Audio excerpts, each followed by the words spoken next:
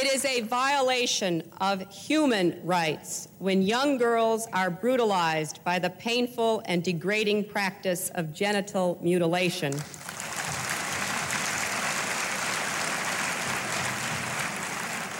It is a violation of human rights when women are denied the right to plan their own families, and that includes being forced to have abortions or being sterilized against their will.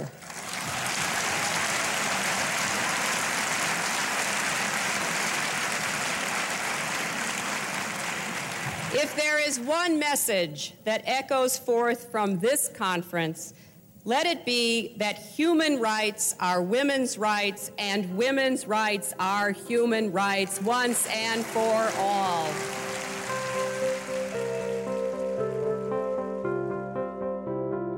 Welcome to 10 Minutes on Democracy. That moment of democracy inspiration was from the historic speech on women's rights given by First Lady Hillary Clinton on September 5th, 1995, at the United Nations Fourth World Conference on Women in Beijing. I'm Jason Franklin, Senior Advisor at One for Democracy. It's Tuesday, June 29th, and moving from 1995 to today, I'm reflecting on 5 key issues this week. The first filibuster of the For the People Act happened on Tuesday. We've got initial bipartisan agreement on the infrastructure bill, some new insights about America's evolving relationship with socialism, also the impending eviction crisis, and some new developments around accountability and debate over the Trump legacy. So first, the For the People Act. Just hours after I recorded last week's 10 Minute on Democracy podcast, the For the People Act met its first test in the Senate. The vote was not actually on the passage of the bill itself, but whether to simply open debate. All 50 Democrats, including Joe Manchin and Kyrsten Sinema, voted to do so, and no surprise, all 50 Republicans voted to filibuster. Most mainstream media reported this as a major loss for Democrats. Many said the bill was now dead. I'd consider all of that to be lazy and bad reporting, to be honest. This filibuster was expected, but the actual vote was a small but crucial victory for Democrats because Manchin, and to a lesser extent Sinema, voted yes. Just 2 weeks ago, Manchin wrote an op-ed saying he'd vote no, but then he offered a compromise outline which has largely been moving forward. The real question for the For the People Act and whether it will be able to pass or not comes in the next vote. This is part of the political theater of passing a major piece of legislation. The question truly facing Democrats is, can they reform the filibuster? Both Manchin and Sinema have said for months they won't eliminate the filibuster, and they both continue to emphasize how much they want bipartisan support. But Manchin has explicitly said that he's open to reforms to make filibustering harder, and Sinema has refused to speculate on what she'll do. So, Democrats are considering a couple of options. I want to take a moment to talk about them. First, they may create a narrow exemption for the filibuster rule to be suspended for any legislation dealing with voting and elections, just like was done around judicial and executive appointments. If that were to happen, For the People Act passes, and so does the John Lewis Voting Rights Act. The other two options would either require that 41 senators of the minority party be present if they want to continue to block a vote.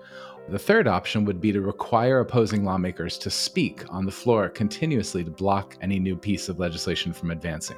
But there's a variation on that last one that would be a talking filibuster with a gradual reduction in the number of senators who can prevent a vote, starting with the same 60, but declining over time down to a simple majority over a few weeks. Now, neither of these last two options would guarantee passage of the For the People Act because Republicans still have enough votes to sustain the filibuster if they remain united.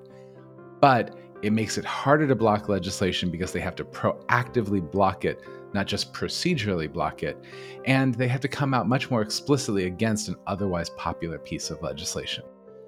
So these votes are going to come in the next few weeks, after the Senate reconvenes from its July 4th recess, because the anti-gerrymandering provisions of the For the People Act need to pass the Senate before the August recess to be in place before redistricting begins in September.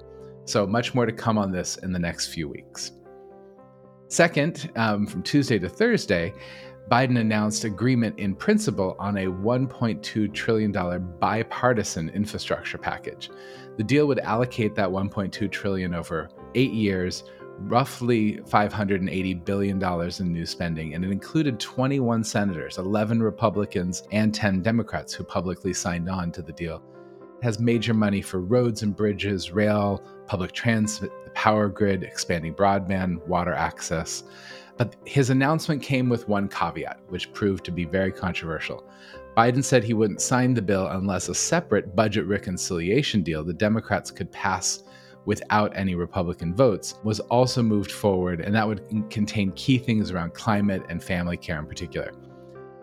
Republicans blew up in the last few days after that caveat, ultimately leading Biden to walk back his comments, saying he'd not intended to threaten a veto if the bills weren't paired.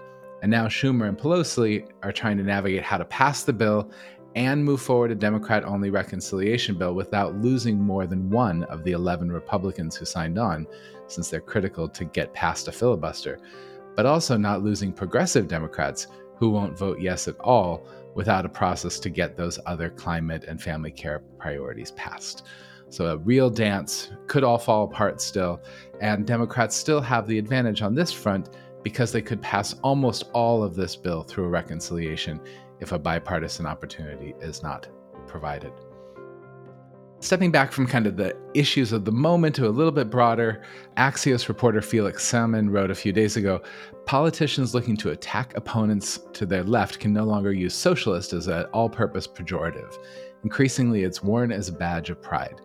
Now, this reflection was spurred by a new poll that they have out that found that less than half of younger Americans held a positive view of capitalism, and socialism's appeal is on the rise in the US, especially driven by Black Americans and by women.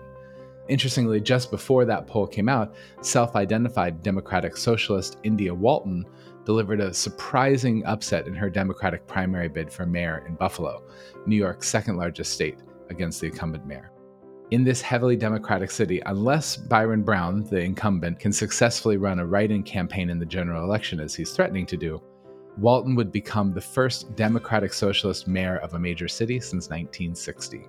Now, that kind of evolving relationship to socialism also kind of sits in contrast with or connected to the other issue I'm looking at right now, evictions. We all know that the heightened wealth inequality that was just spurred and exacerbated by COVID is top of mind for so many. The CDC issued what is likely to be its last extension of the eviction moratorium last week, and public officials are racing to stave off roughly 3 million expected foreclosures and evictions in the next 2 months as a result. Estimates are that more than half of the billions of dollars in rental and mortgage assistance payments may still have not actually reached consumers or landlords as they're caught in the really complicated and overwhelmed state bureaucracies. And frankly, there's also the looming problem of private lenders failing to appropriately modify loans, whether intentional profiteering, negligence, or error. So what to do with 3 million potential foreclosures and evictions, and how that will ripple out in our politics and our understanding of the fairness of the economy is something we're going to keep our eye on. And then last but not least, ongoing debate around the Trump legacy. We know that we're going to be handling and dealing with this for decades, and we'll likely see at least years of battle over more direct accountability. In the last week, we saw a couple of things happen. The New York Supreme Court suspended Rudy Giuliani's license to practice law in the state after concluding that he had, quote, communicated demonstrably false statements in court regarding the 2020 election. And this now sets the stage for his possible disbarment. Additionally, the next controversy out of many to come, flowing from all of the books that are coming out about Trump and key administration leaders, landed when former Attorney General William Barr called Trump's claims about fraud in last year's election, quote, bullshit, and provided details on how McConnell pressed him to publicly dispute Trump's assertions. Whether these revelations and individual moments of accountability shift any broader public opinion remains to be seen, and frankly, I have my doubts about their impact, but personal accountability still matters. Now, more significant for politics broadly, the Manhattan District Attorney's Office and the New York State Attorney General's Office met with lawyers from the Trump Organization to discuss the fallout of a potential criminal indictment. These are called collateral consequences, and I've learned that these meetings are very routine in white-collar investigations, and they often indicate that charges are near. So a criminal indictment could jeopardize Trump's ability to get new loans for his very highly leveraged hotels, could jeopardize their liquor licenses, which are key to their profitability. But on the political side, it could also create space for moderate Republicans who want to begin moving past the president by arguing that they need to forge a new path while he deals with legal troubles. another test, along with that surprise North Carolina primary I talked about, of whether Trump can retain his hold on the Republican Party. Finally, after Senate, Republicans blocked the formation of an independent bipartisan commission to probe the January 6th insurrection. Speaker Pelosi released new legislation to create a select committee to investigate the attack. It would have 13 members, likely 7 or 8 Democrats, so majority, and it will have the power to subpoena. The Select Committee would have no deadline on its work, unlike the Commission, which would have had to be finished by the end of the year. So it's stoking both fears and hopes, depending on your politics, that this will sustain the investigation of the insurrection into the midterm elections next year and keep it top of mind for voters.